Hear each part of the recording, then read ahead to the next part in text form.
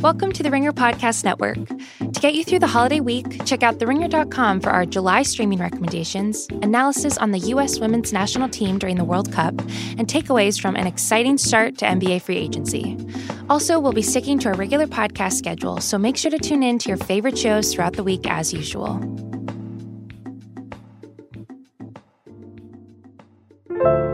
David, a story about the Democratic debates on FoxNews.com quoted Ringer editor-at-large Bryan Curtis and media guru David Shoemaker.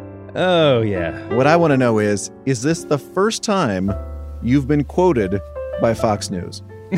Oh, God. The answer is no. I mean, I don't know if I've ever been quoted in a story before. I did appear on Fox and Friends. Little known fact. Wow. 6 years ago or so, maybe more.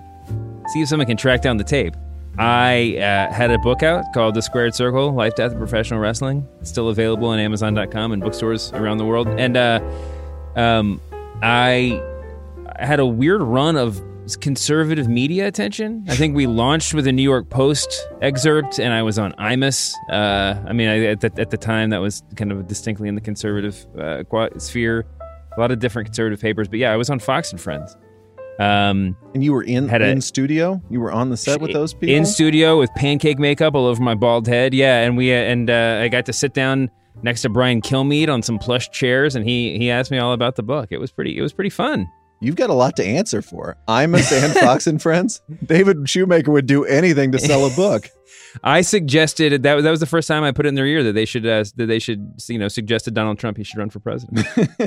We are the large gurus of media podcasts. This is the Press Box, a part of the Ringer Podcast Network.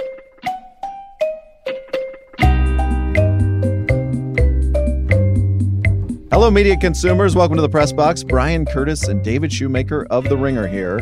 On today's pod, we're going to hit Donald Trump in the DMZ, a school shooting imposter, NBA free agency, how to leave your journalism job, plus that overworked Twitter joke of the week.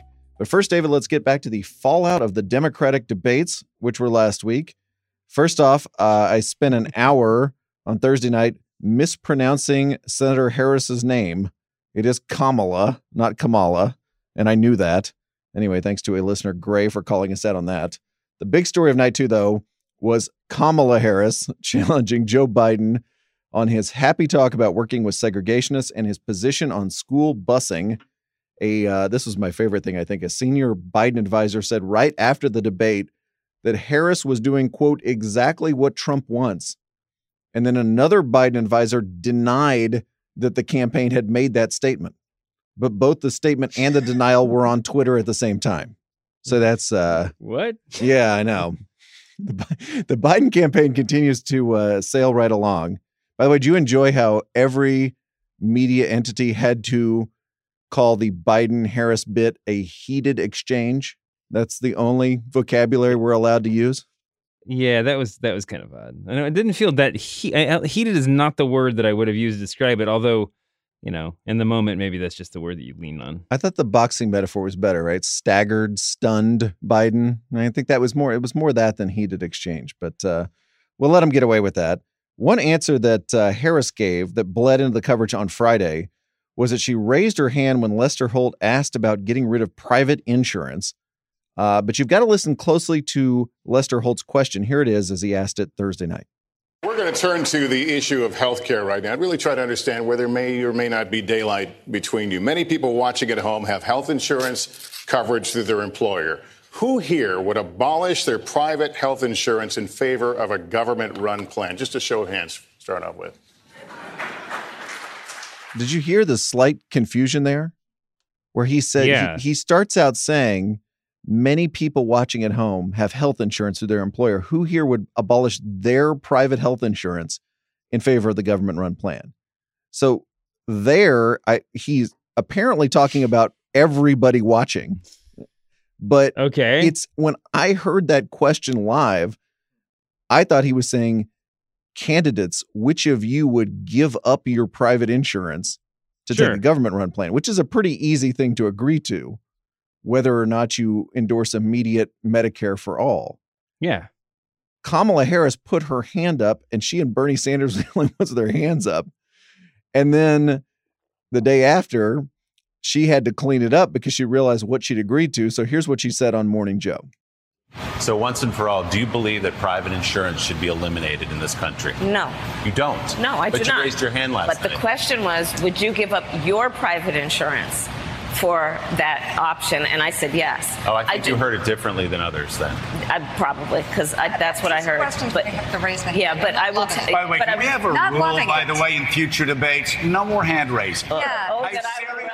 So the only thing we can agree on, David, is that MSNBC didn't do a good job with the debate. Even Joe Scarborough thinks that raised hand questions are a bad idea. But am I wrong that was confusing and strange? No, it was incredibly confusing. But I don't know that raised hand questions are a bad idea is the way to come out of this. Is raised hand questions if they're impossible to understand are a bad idea. But I think we talked about this on the night. I mean, and they're also a little bit like, elementary school, or a little bit, there's an inherent silliness to 10 grown people raising their hand to answer a question. But at the same time, I felt like that was the only time we got anything approaching a real answer for half the night, except for the few pet issues that each candidate really wanted to talk about. Yeah, or that at least you could distinguish between the candidates. Yeah. It wouldn't have been a huge deal with Harris, except she has been down this road before. Earlier in the campaign, she called for eliminating private insurance, and then she walked it back. And that's what led to her big reboot back in May. And it's a good reminder that when everybody says, yeah, why hasn't she been a top tier candidate? Why hasn't she been among the leaders? It was because her campaign, after starting with a huge crowd in Oakland, raising a lot of money, didn't go particularly well. And she didn't seem ready. And her team was worried that she was sort of kowtowing to the left or the lefty elements in the party a little bit too much instead of, and you notice now she says the word prosecutor like every 5 words. She is back to the prosecutor, Kamala Harris. I'm going to prosecute the case against Trump. I'm going to worry about, whatever kind of, whatever kind of cognitive dissonance this creates with other people in the Democratic coalition. But this is me now. I'm leaning into it. Yeah, for sure. I mean, I think that I mentioned this some after her performance. I mean, she was exceptional in the debate in terms of, debating goes. I mean, she came away from that looking really good, and all the reactions to the night, to the polls and everything else seem to reflect that. But I think that well, for one thing, there's no time in a debate, at least certainly not in a 10-person debate, for someone to come from behind like that and for anyone else to have an adequate response. No one's going to be ready for. It's one thing to go to the boxing metaphor. It's one thing to be ready for a sucker punch or a even an uppercut you didn't plan for. But it's another thing to when that punch comes from is like someone waylaying you from behind out of the audience or something like that. So it's, I think that she's certainly going to be a target moving forward, and there's going to be a lot more attention on her campaign, and the same degree to which we've sort of just painfully rolled our eyes at the Biden campaign, so far. If Harris has any more, screw-ups along the lines of the one she's already had, even, I think that those are going to reflect a whole lot more negatively on her as a candidate. Another dynamic that's really interesting is the revenge of the moderates within the Democratic Party. You pointed out very correctly that if you watched the second debate or even the first one last week, it seemed like Bernie Sanders had won, even if he was sort of a, smaller and sort of lost figure within that whole debate. His ideas had been broadly adopted on the stage. And then we saw a big piece in the New York Times this weekend with people like Rahm Emanuel being quoted and saying, this is not going to win the presidential election. I know those are all, Rahm Emanuel and those guys are all figures of fun on Twitter, but those kinds of people are big and important rank and file Democrats within the Democratic Party. And the idea that that all these candidates are going to drift way to the left is not going to go down with a lot of people. And I just think whether it's Harris, whether it's Biden's future, all of that is going to be refracted through that lens. And that to me is one of the most interesting stories going forward, because a lot of people are not going to be on the train of, hey, let's just do, Medicare for all and all the other things we heard about the other night. Yeah, this is maybe beside the point, but I just feel like the biggest problem with the argument that people like Rahm Emanuel are making when they say that kind of stuff is that it's Rahm Emanuel and people like that making it. The least convincing messenger possible for this, or the people who have been there and done that before. I mean, this is what the base of the Democratic Party is kind of agitating against. It's not. I mean, sure, there's Donald Trump, sure, there's the Republicans, but it's this sort of the status quo, the machine that that kept Bernie out of the general election 4 years ago. I mean, these are the sort of, it just seems like when somebody like, comes in, tries to come in off the top rope with a "let me tell you how these elections really work" thing, it's just gonna infuriate people even more. I agree, but don't we think that? I don't think he's wrong, but I mean, I don't think he's necessarily wrong. But if you know so much about politics, then consider that you're the worst messenger for that. Yeah, I mean, I'm not arguing that he's right, or that certainly I want more Rahm Emanuel in my life in any possible way. But don't we think he's much more of a comic figure on Twitter than he is within the Democratic Party? I mean, I understand. I just think we're reading, constant.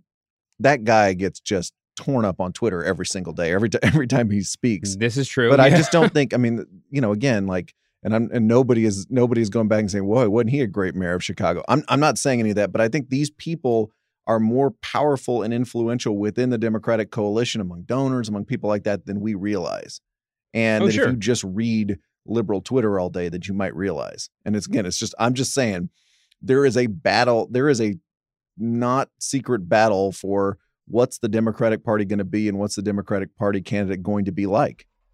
And I just going to be interested to see how that plays out. Meanwhile, in Joe Biden land, David, Dan Diamond at Politico flagged this bit. Biden was speaking at a fundraiser in Seattle, and the Pool report noted Biden suggested public sentiment has come far on gay rights issues in a short period of time, saying 5 years ago, if someone at a business meeting in Seattle, quote, made fun of a gay waiter, end quote, people would just let it go. The audience vocally pushed back at that, saying, "Not in Seattle." So that was a weird moment. Biden also in Chicago this last week, defending what he called his lifetime commitment to civil rights, of course, after the Harris exchange. Let's listen to how he did it. We got to recognize that kid wearing a hoodie may very well be the next poet laureate and not a gangbanger. Ladies and gentlemen, there are too many black men, and I might add women, in prison. Okay. That is the first I heard that. That is amazing. Yeah. I mean, just top-notch work there. Cory Booker came back and, of course, asked why it's a problem that the kid wears the hoodie in the first place, whether or not he becomes poet laureate. I have a feeling, I mean, we're in a weird place with Biden because we're also in a place where the footage we're seeing of him, whether it's K-File or one of these people unearthing it, is inevitably like Biden in 1982 or 1978 talking about busing. And it just reminds people, I mean, it cannot be good for a political campaign to have 30-year-old footage of you playing nonstop, no matter what it's about. And it does not exactly scream the future. But I feel he is in a really, really weird place right now. We haven't gotten the Biden reboot, though. Or if we have, I've missed it. The huddling with advisors and that kind of stuff.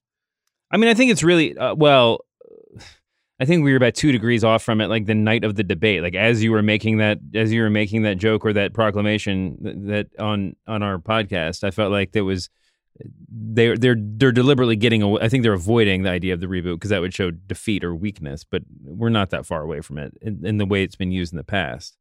But also the historical footage thing is a double-edged sword. I mean, he talks about, he talks about his civil rights record, and obviously there is a degree to which, like Bernie Sanders marching for civil rights in those old photos is certainly going to help him in some ways. I guess Bernie's never tried to really disguise his age. He's never tried to be cool. But there's some ways that history can help you. But I think that you're right. In this case, it's definitely not a benefit. Finally, one of the big debate stories was the tangle between Texans Beto O'Rourke and Julian Castro. 2 days after the debate, Castro was headed to Austin for a scheduled event. And what some saw as a bigfooting exercise, Beto also went to Austin and scheduled an event a few blocks away from Castro. There's only room enough in this state for one charismatic outsider. That's going to be me. Castro, speaking to reporters, said a few months ago, they were writing me up as the other Texan, but that is no more. I am the Texan in this race. And O'Rourke, for his part, his campaign sent out a release noting that according to a poll of Texas voters, Beto has a 3-point lead over Joe Biden and a 25-point lead over fellow Texan Julian Castro. To just slip that in there. That was important to note in the press release. I think that's also what you said when the Ringer hired Jonathan Sharks. You were just like, I am the one Texan of the Ringer.com. Yeah, it's like who's the real Texan here? That was this is good. I feel like this is going to be a subplot that is ultimately about nothing. Neither one of these guys are going to win, but the battle for who gets to represent Texas in the Democratic primary is one I am all for, and I want to know, who can get to Buc-ee's first and get a photo op. Yeah, I think that the notion of like delivering states in a national election, I think, is a little bit overblown. I think that that's one of the lessons we should have learned 4 years ago. But it is kind of endearing to see two people fighting over the potential ability to deliver the state of Texas. That's not going to happen anyway. So. The AP found one fan at the Beto event with a black T-shirt emblazoned with "Beto days are coming." So add that to the strain pun column. Beto days are coming. He certainly hopes so. All right, David, time for the overworked Twitter joke of the week, where we celebrate a gag that was so obvious that all of media Twitter made it at exactly the same time. Please send your nominees to @thepressboxpod. There were a bunch of them this week, and thank you very much for all of them. First, David, the world saw that wonderful photograph of Megan Rapinoe of the U.S. soccer team, arms outstretched, totally victorious, and somehow totally serene at the same time, after the Americans beat France 2-1 in the World Cup semifinals. It was an overworked Twitter joke to use the photo and write, "Me when my inbox gets to 0. Thanks to Pickle Jar Hero for that one. David, NBA free agency went bonkers yesterday in predictable fashion. Or an unpredictable fashion, I guess. A lot of players quickly signed, but one that didn't was the enigmatic Kawhi Leonard. It was an overworked Twitter joke to speculate on what rudimentary technology Leonard would finally use to announce his choice. For example, Kawhi Leonard is so low-key he's going to announce his decision soon via Western Union Telegram. He's going to fax his decision to an AM traffic and news radio station. He's going to announce by updating his LinkedIn profile. And finally, have we considered the possibility that Kawhi was locked out of his Yahoo email account? Thanks to a bunch of people for that one, including KL, Connor Weidgarten, Coleman Barton, Biso, Bill Hebel, and DK Metcalf's calf. That is a very inside NFL draft reference. Go ahead. How many of those were Jeff Foxworthy tweets? I think if he was aware of the Kawhi Leonard decision-making process, he would have definitely had one. Surprising free agency was the Golden State Warriors trading for D'Angelo Russell. Before he got good last season, Russell was best known perhaps for allegedly releasing a piece of video in which his teammate Nick Young appeared to talk about cheating on Iggy Azalea. To make room for Russell, the Warriors traded away Andre Iguodala, and it was an overworked Twitter joke to write, "This isn't the first time D'Angelo Russell did Iggy wrong." Thanks to Vincent Orlak for that one. And this was kind of a layup, David, but why not? A big Schadenfreude-rich news item last week was that the NRA is ending NRA TV and its association with Dana Loesch. Oh. Yeah, I know. Very sad. It was an overworked Twitter joke to write, "Thoughts and prayers." Thanks to Anthony Galston, Paul J. Stevens, Michael Mason, and somebody else. Michael. Just Michael. That's the last name. All right, David, time for the notebook dump. First item here I have is Trump at the DMZ. The president was at the G20 in Osaka on Friday. This is just an amazing media story, I think, beyond the just obvious haha. So he's at the G20 and he tweets, "I will be leaving Japan for South Korea. While there, if Chairman Kim of North Korea sees this, I would like to meet him at the border DMZ just to shake his hand and say hello. Parenthesis, question mark, close parenthesis, exclamation point." I can't. Did he post that on Twitter or was that on Craigslist Misconnections? I'm not exactly. Yeah, someone tweeted, "Is this Trump's live journal account?"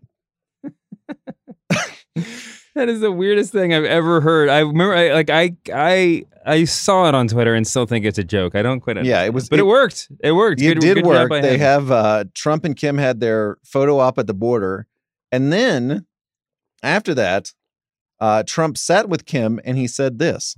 And I want to thank Chairman Kim for something else. When I put out the social media notification if he didn't show up, the press was going to make me look very bad. So you made us both look good, and I appreciate it. But we've developed a great relationship. Okay. So, David, help us dig out of this context of no context. Trump tweets an invitation to Kim to meet him at the DMZ. They have the photo op. And then among his first remarks to the media afterwards, I am grateful to Mr. Kim for showing up and not making me look bad for this tweet I put out there. What do we do with that? I don't know. It's the whole. I mean, it's just also like, if I'm going to be slightly sympathetic, we've gotten to a point. I mean, I don't think there's any justification for any of this stuff, but we've certainly gotten to a point where he believes his own President Trump, that is, believes if he was ever joking about the media being an enemy, he's bought into that. He's bought into that as the truth now. And whatever. I mean, the fact that he sees these like crazy foreign leaders as like better friends of his than, the Wall Street Journal editorial board is just sad on so many levels. Let's talk NBA free agency. Kevin Draper mentioned this on Twitter, and I could not agree more, which was the weirdness of ESPN both covering free agency and then when Chris Middleton and Tobias Harris signed their contracts, tweeting out prefab Players Tribune style pieces about why they signed where they did. Yeah. A couple notes on this. When someone re-signs with their team, that's not actually the most interesting why I did it. That's like me. I've decided to keep working at the Ringer. Well, okay. Thanks for letting us know. Yeah. Also, the pieces themselves, Middleton's as told to, I'm going to read a sentence. We have unfinished business here in Milwaukee, ... The goal wasn't to reach the Eastern Conference Finals. We're on a mission to win a championship. And this is from Harris's. We've got unfinished business, and I'm ready to commit to a long-term vision of bringing a title to Philadelphia. It's the same thing. And it's the same thing they would say in a press conference anyway. Like we got the jump on the kind of like 2 minutes of unquotable stuff they would say when this contract gets officially announced. It's like, I can understand ESPN seeing Woj out there clowning them on draft night and just being like, we need to get in the Woj business, even if that means signing a competitor. They're in the Woj business. No, I know. But before that happened, and I can understand them. I can understand, them seeing, I mean, whatever else they could see. I mean, just they could say like, oh, we need to be doing more story. We need to be doing more long form stories like TheRinger.com, or we need to be doing, that's not they made the opposite choice, but whatever. I mean, you can see them looking at competition and saying, we need to do some of that, and it making sense. It just is mind-boggling that they were like, we need to get in that Players Tribune game, because it's just like sacrificing. I mean, if there's any ombudsman on duty over there, like it's just like, it seems like such an odd sacrifice for such like a menial just accumulation of clicks off Twitter. But I guess, I'm sure it builds relationships or whatever else too. So, have at it, guys. Yeah, I'm just for never doing these kind of stories, just almost never. But even if there's like, you argue, okay, there's one or two of them where there's some benefit News for value. doing them. Yeah. I've got unfinished business is not a benefit. I just don't get that at all. Chris Almeida points out, I would like, this is sort of like the whose side is God on argument. I want to find somebody who signs with the team who like thinks there is no unfinished business. Yeah. When they leave, That's leave a team, just be like, yeah. The main reason I left the Golden State Warriors is because we are completely done with all of our business. There was no business left unfinished. Well, yeah, I would just say like, I just really wanted to get a lot of money, and if we win a title, that'd be a nice side benefit. But this is what I've been working for, is a huge contract, and mission accomplished. Chris Almeida points out a media evolution at work this week. Back in 2016, Kevin Durant, who just signed with the Nets, announced his free agent pick via the Players Tribune. And this year he attempted to announce it via his own thing, which is the boardroom.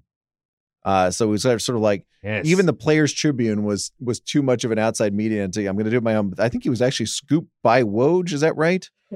Mm-hmm. In his own thing. Kind of a weird intra ESPN deal there too. Speaking of Woj, one thing he did this year was tweet out the agents' names. Did you know that a lot? Notice that? Yes, I saw that. Do you have a theory for why he did that? I mean, it's all transactional. We always knew it was the agents. that, for anything, not just basketball, football. Yeah. We already knew it was the agents. I mean, listen, a lot of these guys a lot of the agents have taken a lot of junk this year. Rich Paul, Rich Kleiman in particular, their names have been out there a lot, and maybe there's other agents that see it not just as a marketing tool to other basketball players, but like, maybe there are other agents that want their own boardroom style TV shows, or, just want to have the sort of cachet that a Bill Simmons podcast guest might have. Maybe it's that's part of it. Yeah, I think that's a good theory. Verrier kind of pointed this out when he was sitting in for you the other day, which was that if you use the term league sources or any anonymous sources, it makes a story more interesting than if you just name who gave it to you. So here are 2 sample tweets, and you tell me which one of these are both. This is from Woj. Tell me what sounds more interesting. Free agent guard Patrick Beverley has agreed to a 3-year, $40 million deal to stay with the Clippers. League sources tell ESPN. Or Beverley agreed to a 3-year, $40 million deal. His agent, Kevin Bradbury, tells ESPN. Now, doesn't the first one sound like a bigger deal? Yeah, sure. It sounds like a secret as opposed to, his agent just told me. People are talking about it. Yeah. This has worked its way around the telephone line. But it's funny, right? Because they're the exact same story. And they're probably gotten the exact same way. But one of them just sounds infinitely more of a secret than the other one, which is really funny. And somebody and I were talking about that the other day. That's like, if you took all the on the record stuff you got and just put sources instead, I think you would just make your stories like 50% more interesting. Exactly. Everybody would be wondering who the sources are. It doesn't matter. It doesn't, the information would be exactly the same. Almeida also notes for us that we have a new tradition, which is that every NBA news cycle ends when Magic Johnson sends out a thuddingly obvious tweet. We have reached this point in history. So after the Anthony Davis trade to the Lakers, he says, "Great job by owner Jeannie Buss bringing AD to the Lakers. Laker Nation, the Lakers are back in the championship hunt," et cetera, et cetera. And then after the Lakers cleared cap room the other day to try to sign another free agent, wow, what a trade. Big move by Jeannie and Rob, ... This feels like when, like a celebrity dies and we have all the heartfelt tributes of the people who actually know him, and then the president weighs in, Melania and I would love to extend our condolences to the family of Aretha Franklin. And then that the news cycle is absolutely over. We've done the formalities. It does signal the end of the news cycle in a very precise way. But I do wish that Magic Johnson would just contribute his gifts to all manner of subjects and not just basketball. Like, sad to hear that the great artist Aretha Franklin has died. When you die, usually they embalm you and then bury you in a casket and dig you 6 feet under the ground, and people send you off. So sad. Wow. Wow. David, this from the Department of How the Media Sausage is Made. The TV show Inside Edition, which I'm not sure I knew was still on, got its hands on a recording of Harvey Weinstein talking to New York Times reporters Jody Kantor and Megan Twohey. This took place in October 2016, 2 days before Kantor and Twohey dropped their big story that effectively ended Weinstein's career. Let's listen to a little of the sound. You're going to hear some Inside Edition narrator voice, and the reporter's voice you'll hear is Kantor, who is my former colleague, full disclosure. We've found a pattern over 3 decades of allegations of sexual harassment of multiple women. I think you ought to be specific and tell me who they are and if they're on the record. Weinstein tries to challenge their reporting. There are many mistakes you've made. You want to identify any of them? We will. I promise you we will. I'm going to say this nicely. Get the facts right. You're journalists. The now disgraced media mogul tries to defend himself. I'm not a saint, but I'm not the sinner you think I am. The reporters ask Weinstein about actress Rose McGowan, who said she was sexually assaulted by Weinstein in 1997. We know that in 1997, you paid $100,000 to Rose McGowan following an encounter in a hotel room. Is there anything that you want to tell us about that? Weinstein refers almost every question to his attorney, Charles Harder. I'll let Charles handle that. I think Charles can respond to that. Charles Harder's frequent response? Yeah, I will get back to you on that. We'll get back to you. Yeah, I'm going to get back to you on all of these things. Weinstein did respond soon after, denying any sexual misconduct. Fascinating, is it not?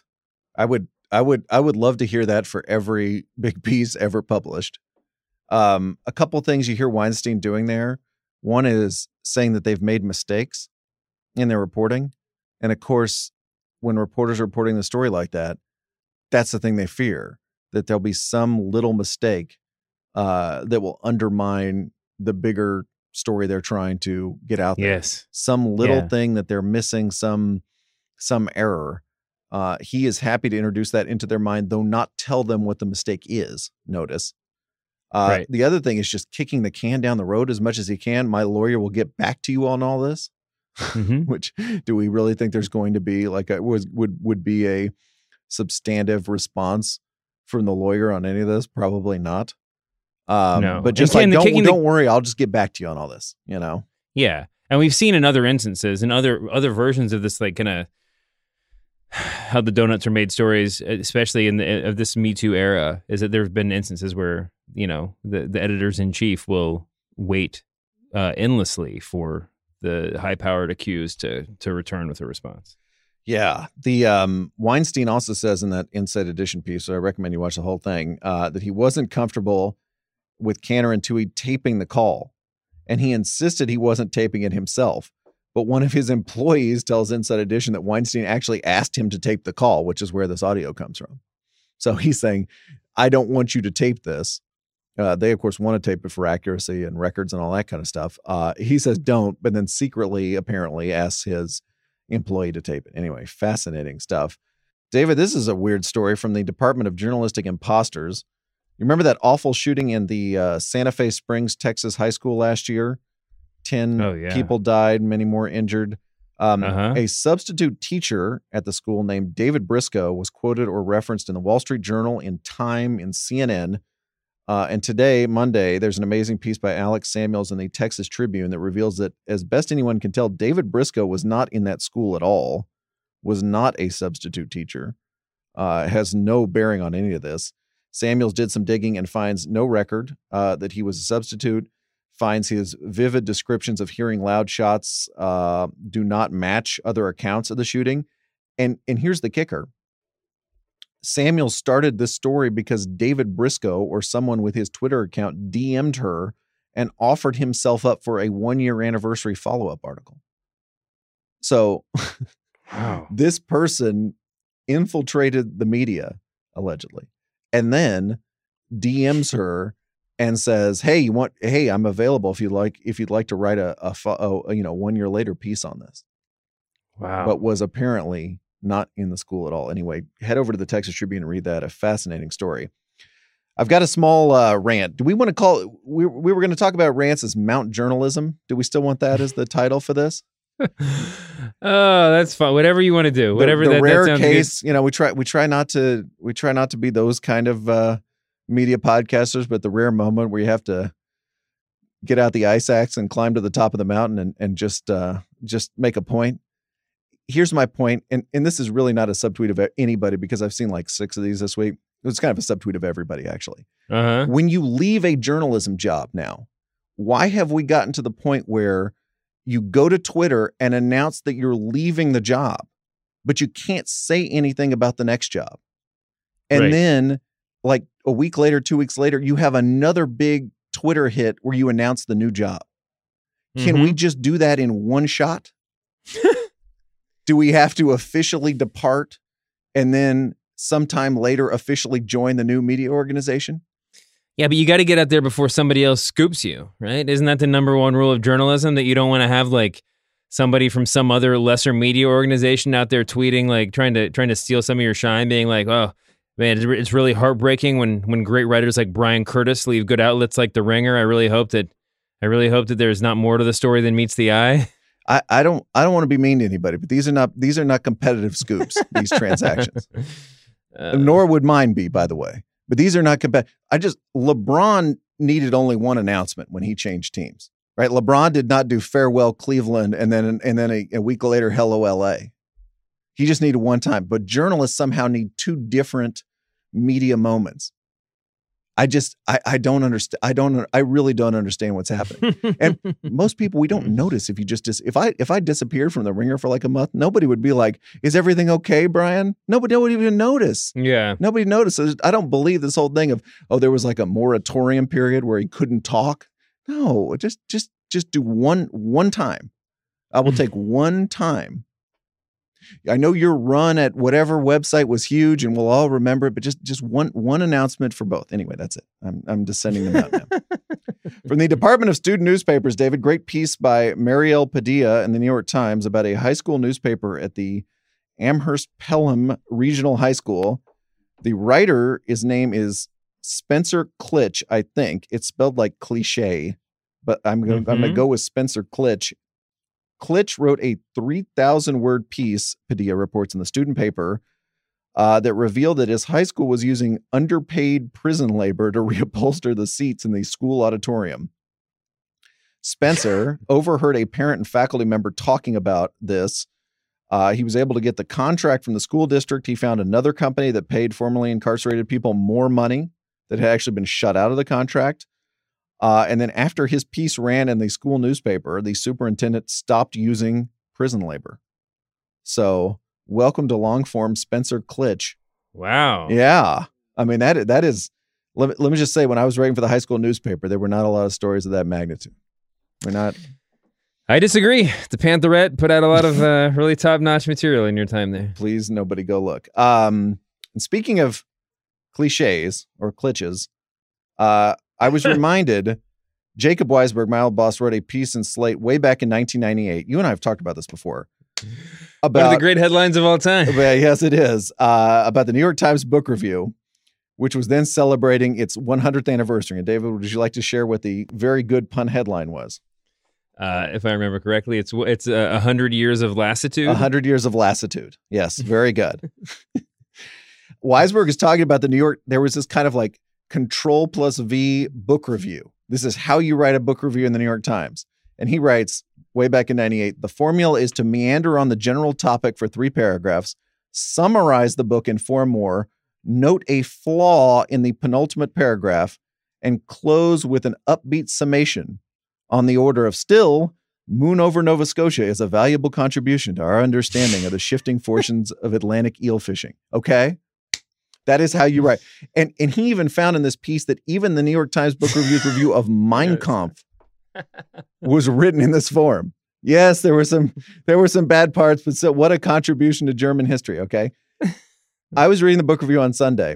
It was a review of Spying on the South, which is the new and final book by Tony Horowitz, author of The Great Confederates in the Attic, who just died suddenly. Yeah.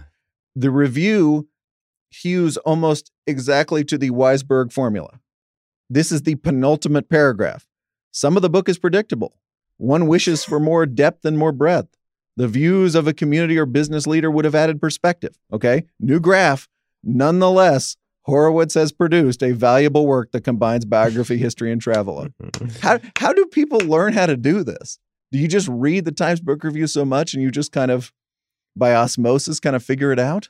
Do we? I mean, I've never written a Times Book Review. Are we sure that they don't just get written by some sort of like online questionnaire, like a Google survey where you fill out the sort of, you kind of Mad Lib your way through a review? Please plug in a couple of qualms about the book here. Yes. And then you start to type the last paragraph, and nonetheless just comes out on your computer like autofill. Mm-hmm. Exactly. It's wild. I just always enjoy reading them too, because it really does happen. And again, I don't know who is doing this other than we've just read that book review all our lives and eventually start writing like that. All right. It's time for David Shoemaker guesses the strange pun headline. God damn it. We got a good one this week. By the Dave. way, shout out to Justin Verrier for thinking it was going to be easy last week, huh? Yeah, that was funny. Talked a big game. Did not guess the strange pun headline. This one comes to us from That Guy Tyler, and it is a good one. A good headline. David, there's this thing in New York City where people gather in parks on weekends and they bring their finches. I'm talking about the bird, the finch. And they have singing contests. Okay? You with me so far? And this is in the news. The finches are singing? The finches are singing, not the owners. Okay. The finches are singing. And This is news because a man who flew to JFK from Guyana was recently busted for smuggling more than 30 finches in his luggage. Each of them was stuffed inside a hair curler. I'm not kidding, okay? But put aside the smuggling for a second. The New York Post did a big story, a follow-up story, if you will, on the finches singing contests that are occurring in New York parks. What was the New York Post's strain pun headline? On finches singing, we're skipping the smuggling story. Yes, I just want to put that in. That was why news. That came up. Yeah, which is, I'm more interested in how this guy was planning on smuggling 20 finches. By the way, there are pictures of the finch inside the hair curler. I mean, they were literally inside a hair curler, each one. I'll give you the subhead: New Yorkers flock to finch singing contests amid crackdown. This is the front page of the New York Post, by the way. It's maybe part of the finch wing, body part, beak, wing, feather, lower, talon, talent show. So close. The America's Got Talent. America's Got Talent. Yes. Good job. Good headline too, now, right? America's Got Talent. I don't immediately go from finch to talon, so I'm not saying that was the best. Yeah, I know. No, it's not your fault. I'm saying like if I'm gonna put talent in my pun headline, I hope there's it's a raptor or something, you know. I'm not. It was a good headline. Yeah, it's hard to imagine a finch tearing anything else apart. Anyway, Dave and I are back this Friday with more Press Box. So if you were lighting up used sparklers or simply trying to avoid your family, please join us, will you? For more lukewarm takes about the media. See you then, David. See you later, Brian.